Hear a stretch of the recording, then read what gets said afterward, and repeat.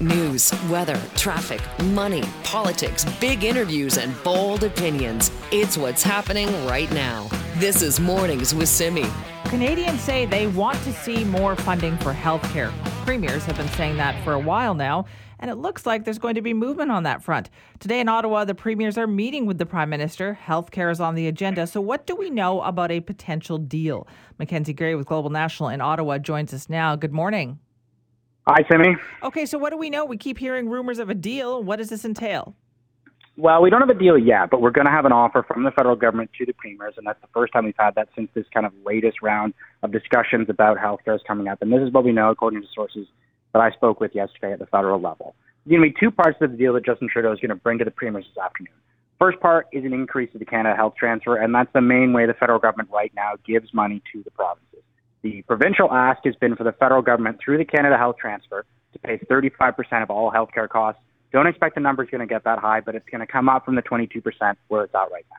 The second part of the deal is going to be that Justin Trudeau wants to cut bilateral deals with each provinces to talk about specific things that they want to deal with. In Atlantic Canada, one of the big issues there is literally just keeping hospitals open, ERs, emergency rooms, all kinds of other issues there. They can't stay open. Maybe that's an issue they deal with there. In Ontario, there's issues with surgical backlogs. Maybe that's an issue that they deal with there. Justin Trudeau wants flexibility to be able to focus on specific things, and many of the premiers are in agreement with that as well.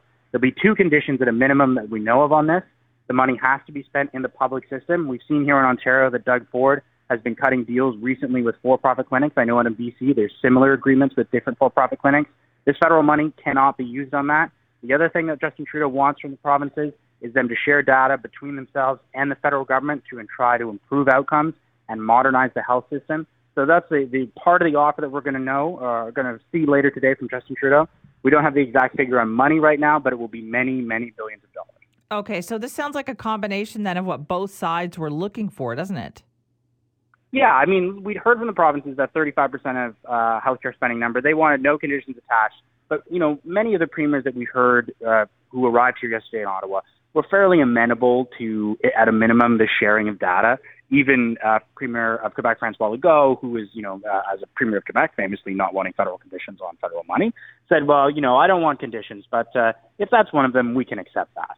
I think there's a recognition, certainly during the pandemic, of a healthcare system kind of from an administrative side that is broken, not to say from a healthcare perspective too, in delivering services that there are issues, but with fax machines being used and inability to share data between the provinces and with the federal government, I think that's something that even if the federal government wasn't putting that as a condition, I think a lot of premiers would be on board with to try and make the system work better for them with the existing money that they have. Okay, so then what is going to be happening then today, Mac? Is there going to be a big announcement, a press conference? How is this going to work?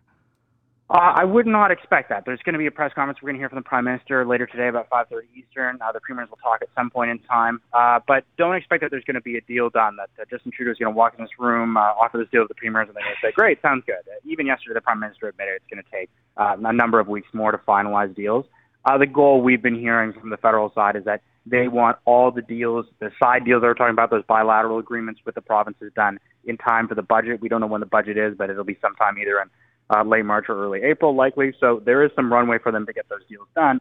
But I think the best case scenario when I've talked with folks on the federal side and the provincial side is that there is, a general agreement on a framework today, that the provinces would be okay with the outline that Justin Trudeau has brought forward, or the federal government comes to some kind of compromise with them on a framework that all sides have. Okay, and so what indications are there from the federal government on this in terms of the amount of money that is going to be spent here? Because it's almost budget time for them, too. Yeah, I mean, look, we've heard from Chrystia Freeland saying that they basically need to tighten their belts a little bit, but yeah. I think politically it's been a difficult time for Justin Trudeau, and the premiers also know that healthcare is a big issue for them. I think all sides recognize that Canadians want a deal on healthcare. We know that this is a top issue for a lot of Canadians. So a little bit of water in everyone's wine, I think, is what's going to be the big outcome of today. But, as we've seen with the Liberals at many points in time, there's always a little bit of money left over, and for a top issue like this, I wouldn't be surprised if they can scrounge under the couch cushions and find a couple extra $1 billion to give to the province. Right. And so do we know how long this deal might last? I've heard that they're talking potentially a 10-year deal here. Yeah, that's what sources have told us, too, that it'll be a 10-year agreement. That's going to be the offer that Justin Trudeau is going to put on the table today.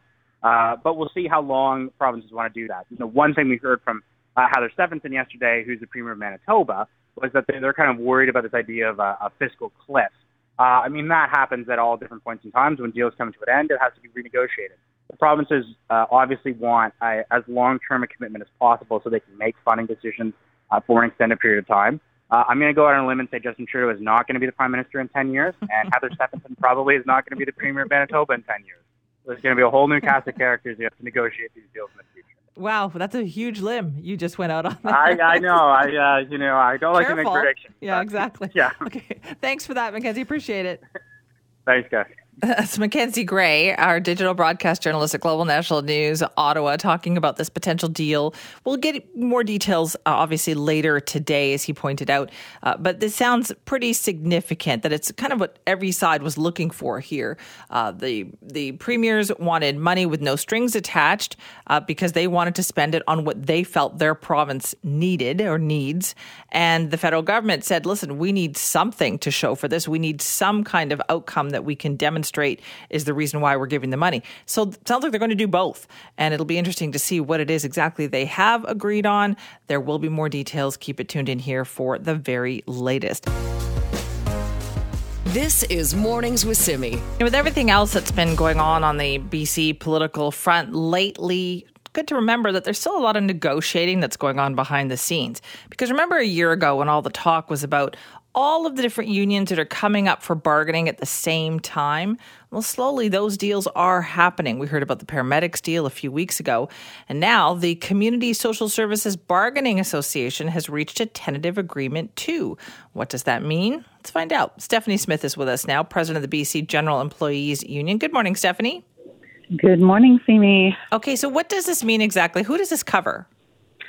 So the Community Social Services Agreement covers about 19,000 unionized workers. The BCGU represents about 12,000 of those. And these are workers who work in community social service agencies. You know, they do amazing jobs with most of the most vulnerable people in our province. So working with adults who have developmental disabilities, working in Indigenous services, working in supportive housing and women's resources like transition houses and those sorts of services. Okay, and how would you classify negotiations? How did that go? Well, as you can imagine, it's a very complex group of workers, and there's a number of unions at the table. The bargaining association's large, so it was a very long round of negotiations. This one took almost a year to come together. When you have that many different unions under the same umbrella with different kind of agendas, different obviously requirements for their workers, how do you make that work? Well, we've worked with these unions very closely at other bargaining tables as well. And, I think for community social services, there was really a shared goal. This is a sector that has been under-resourced and underfunded. We have people who are occupational therapists or speech and language pathologists who work in this sector who were paid substantially less than if they were in, say, the health science professional agreement.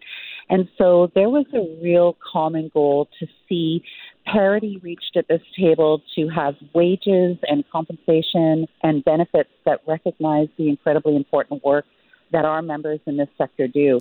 And I think the bargaining committee feels they achieved that. Okay, and I know does this also include daycare workers or some child development centers that are in this? Absolutely, yes. There are childcare centers that are in what we call multi-service agencies. And because until the new programs that have come through from both the provincial and the federal government, those wages were pretty much dependent upon parent fees. And so, of course, they were falling behind as well. And so that was also an important part in this round of bargaining, was to ensure that early childhood educators who worked in those centers were being compensated appropriately. And what was the priority here for employees? And Stephanie, I think many people felt like and private and public sector employees, right, felt like they needed to make up some ground this year. Oh, absolutely. And, as I said, because community social services was sort of at the lower end in terms of salaries and benefits, a lot of it was about recruitment and retention. And interestingly, I think employers shared that goal. They knew how hard it was to hire people into positions. Not everybody can do this incredibly emotionally taxing and physically taxing work.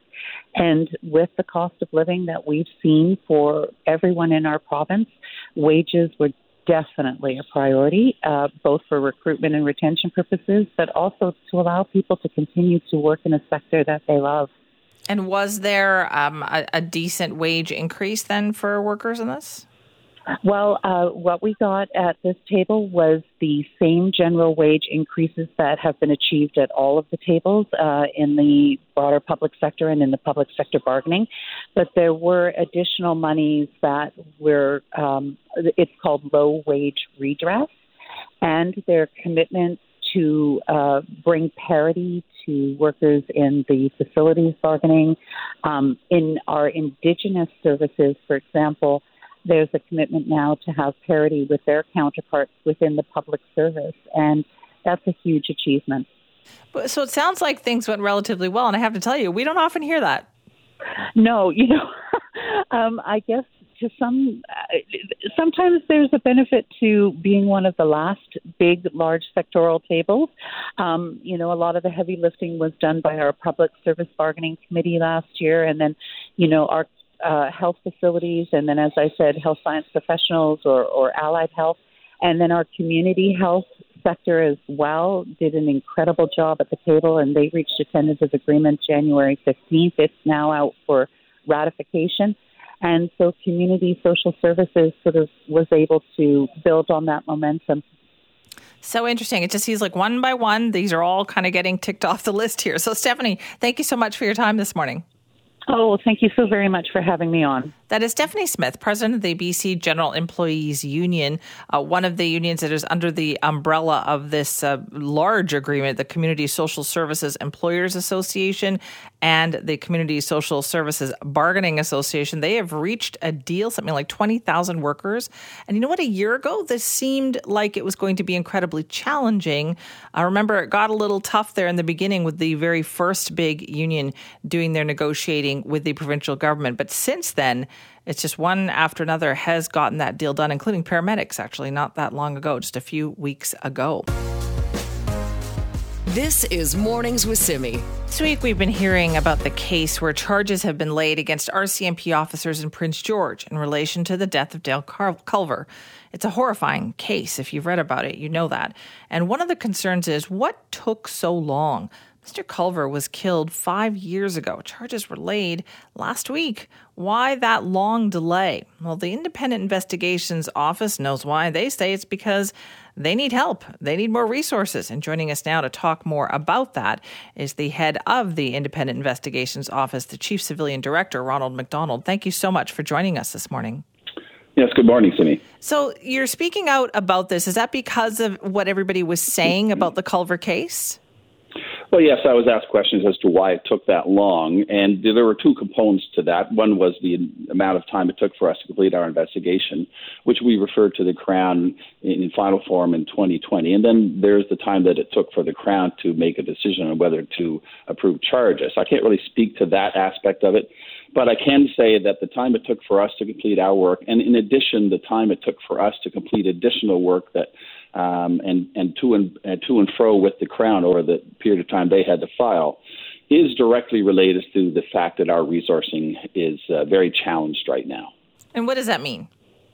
Well, when I first got here in 2017, the IIO had a caseload that was averaged around 120 cases a year, and now we're averaging over 200 cases a year over the last 3 to 4 years. So in other words, our caseload has almost doubled. Our frontline investigator complement right now is set at 30, but we have real issues with our compensation structure. For example, our base pay is about 15% below competitive positions, and we don't pay overtime. These are people who get called out at all hours of the day and night to go to all places of the province to investigate cases. We can't pay them overtime under the current structure under the Public Service Act. So as a result of that, we have lost a lot of people. And right now, even though our current complement is 30, we only have 19 investigators. Our complement should be more like 36 to deal with our current caseload. So really, in some ways, we're at half strength. Okay, so how do you get that changed then? Like, what is the process? Like, how is this office set up? Well, the process is for me to make representations to government to convince them to do primarily two things. One, change our compensation structure to make it a compensation structure that's more in line with competitive positions. So much more like police agencies and other private groups that utilize investigators, professional associations, for example. It requires as well an influx of cash to allow us to hire more people and to pay them competitive wages so that we can get them. And thirdly, it requires a decision to pay overtime. And then also, I guess, fourthly, what we need to do is broaden the pool of people eligible to apply. Right now, for example, we can't hire anybody who's worked as a very experienced investigator as a police officer in BC in the last 5 years. And that really limits the pool of available candidates for the work. All of these various factors have gone in to mean that we have never been fully staffed at 30. We either can't hire enough people to stay or people leave. I've had people leave who go to other places with much better working conditions and no overtime for the same or more money. So we're really challenged. Why the increase in cases, do you think? I mean, that's a pretty dramatic number. Yes, it is. And, I've been asked that many times. In addition to having almost twice as many cases, this year, for example, our officer-involved shootings have tripled. In fact, a little more than triple. Their average for our fiscal year is usually 7 officer-involved shootings. This year, right now, we're already at 23. We have a month or so to go in our fiscal year. I can't really explain that. Some would suggest, I suppose, that it's a fallout from the pandemic, that mental health issues certainly play a role in many of those cases, if not most or all of them. So that may be related, as there is at least anecdotal evidence that mental health issues are increased following the pandemic. So I really don't have a specific answer. I can say, for example, however, that in most of those cases, there is a weapon involved, and in many of those cases, that weapon is a firearm, which has quite unusual. So what leads people to pull guns on police? I don't really know. What has it been like, though, I know it's been challenging in the beginning, just trying to get information from some police forces. Has that improved? Is there more understanding on the part of different police departments now about your role? Yes, indeed. That's one of the things that was facing the IIO when I first arrived in 2017, and there was some issues about cooperation or police following or abiding by the duty to cooperate under the Police Act. As a result of that, we went to court. There was a court decision from our Court of Appeal that made it very clear that the IIO determines what that duty to cooperate means. We published guidelines, and now I can say that for the most part, cooperation from police is not an issue. There's always some issues that we need to address and talk about, but that's normal. So that wasn't an issue in this case. Well, that's good. So what about technical expertise? I know that in this case, too, there was a lot of information you had to wade through. Absolutely. So one of our real challenges, for example, is hiring persons to do our forensic scene analysis. And that's a skill that is rarely developed anywhere other than in police agencies. So that's always been a challenge for us. We were fortunate. We did have a 2-year window from 2019 to 21 that allowed us to hire persons who had worked as police officers in the last 5 years in BC. And we were able to hire some, but we only hired 4. We had at least another 7 who turned down our offers because we weren't competitive enough. So that shows you the challenge of our compensation structure. But we were able to hire some, and that's where we get our forensic experience primarily. Are you hopeful, though, that by coming out and talking about this publicly, that perhaps government or the people who need to are listening? Well, I'm certainly hopeful. I mean, I certainly have been making representations to government now for quite some time, some years, in particular this last year, a concentrated effort. To this point, I don't have a final answer. What I've been hearing hasn't encouraged me. The reason I've come out to talk about it is Well, mainly because people asked last week, why did that take so long? And they deserved an answer. So I wanted to be truthful with them.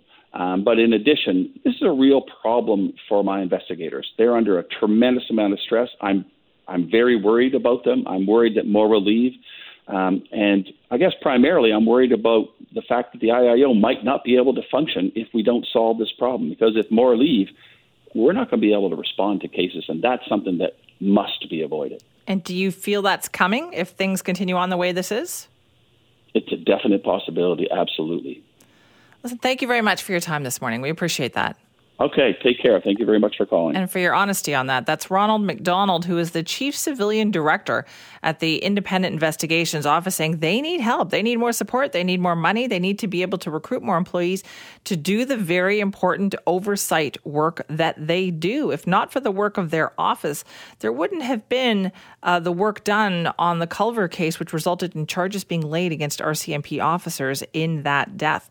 So it's such important work there. We'll get more reaction to that if you want to weigh in. Simi at cknw.com. This is Mornings with Simi. Usually when a government is about halfway through a mandate, throne speeches can be pretty boring, right?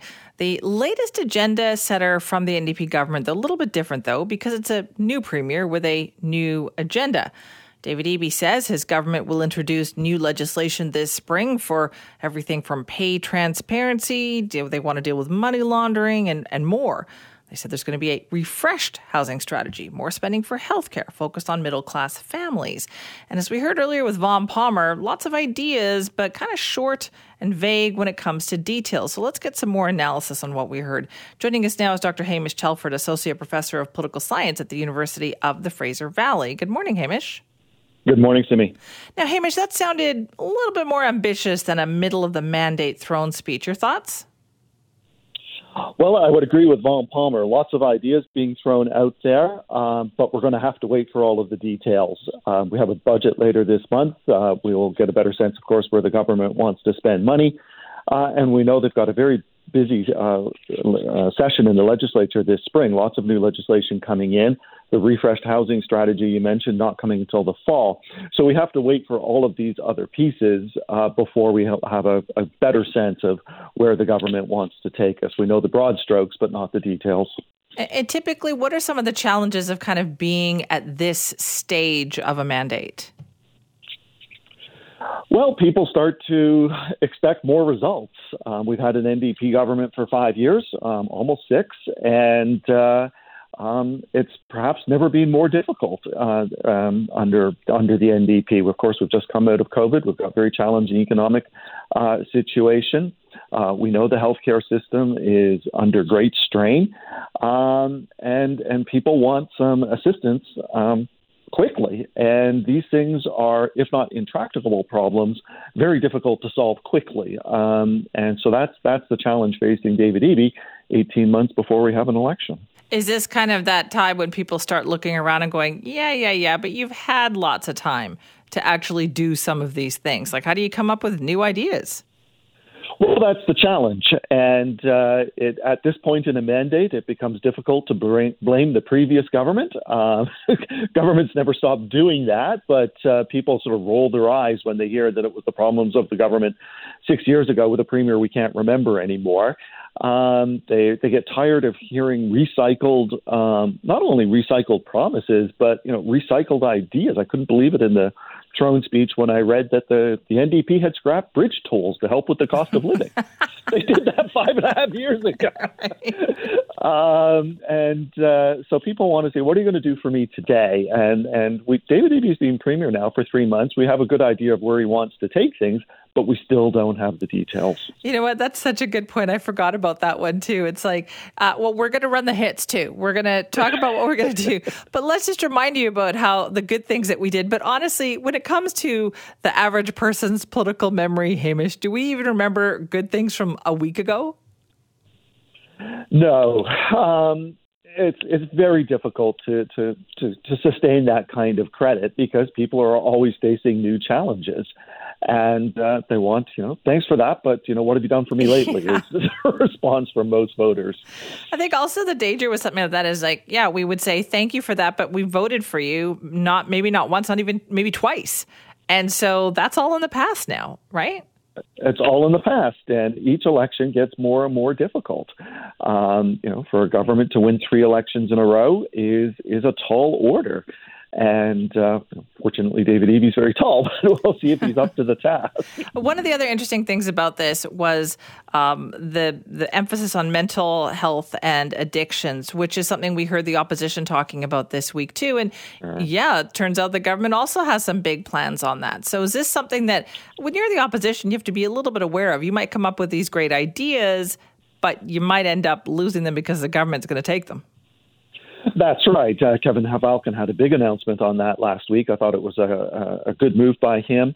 It's highlighting an issue which I think is top of mind for a lot of people. It's connected to the homelessness crisis, the addictions crisis that we're seeing on the streets, the crime issues.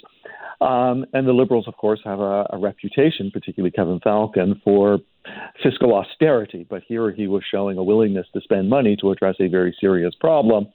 But you're right. It's quite possible the NDP could steal his idea. Now, the NDP have the responsibility of executing the idea, and it's easier to say it than do it. That is also very true. Did you notice this seemed to be more of an emphasis on middle-income British Columbians, more so, I would say, than past speeches? Oh, I'm not sure if it was more so than last speeches, but I think there was a recognition in this speech. I thought the tone was right. They're saying right at the outset that we're in difficult economic times and that lots of people are struggling, that they've heard that message. They, again, repeated the things that they have done to date to help, the affordability credit, the ICBC rebates, even the bridge tolls, as I mentioned, but no specifics about what's going to come next to help people with this immediate crisis of affordability. And when it comes to a throne speech, though, how much of that is something that a government sticks to? Like in your experience of observing throne speeches, how significant are they? Well, they're so vague that they're hard to hold governments accountable, but they do outline some broad strokes that they're going to have, say, a refreshed housing strategy. They're going to introduce legislation with respect to that in the fall. That was also interesting that legislation is coming in the fall. I think that puts off talk of a snap election for this year. But when we see that legislation, does it live up to advanced billing? That's a really good point. So you feel like if they're making a commitment to do something like that in the fall, how can we have an election in the spring? Well, this spring and next fall, I think it rules out an election this year. I guess they could go early next year, but I think that, why go 6 months in advance? So I think, David Eby's always said that he would stick to the original schedule, which puts the election 18 months out. And the throne speech sort of indicated that that's what's going to happen. Interesting. All right. Thanks so much for joining us this morning. You're welcome, Simi. This is Mornings with Simi. It's an absolutely tragic situation that is unfolding in Turkey and Syria. In Turkey, they have declared a state of emergency. We know that the death toll in Turkey has surpassed 3,700 people. In Syria, it's about 1,700 people and growing by all accounts. And time seems to be running out for rescue workers to find more people trapped beneath the rubble after that 7.8 magnitude earthquake. Here's another problem. It's been identified that the only border crossing between Syria and Turkey that is essentially approved for transporting international aid back and forth between those two countries, it's not working because of earthquake damage to the roads leading to that particular route. That's how much trouble they are in right now. So everybody seems to be mobilizing to try to help. And I know Canadians are wondering how they can help as well. Joining us now is Helen Barclay-Hollins, who's a manager at World Vision Canada. Helen, thank you for being here. Thank you so much, Simi. You're right. It really is heartbreaking, the whole situation. It's a crisis on top of a crisis in that area of the world. It really does feel that way. Now, can you tell us a bit about what is the Humanitarian Coalition? So the Humanitarian Coalition, of which we are a member as World Vision, it's a collaboration of Canadian aid agencies, and we all work together to raise funds so that humanitarian relief can be delivered quickly and effectively, exactly for these kinds of situations. Okay. Has it geared up to get to work here in this case? Yes, we have. We were working round the clock yesterday, and we've launched a website today, which is together.ca. that is inviting donations. And across 12 Canadian agencies, we are going to be responding, and many of us are already. Okay, and in what ways are we able to respond? Because it sounds like it's just an incredibly chaotic situation there, Helen. It is.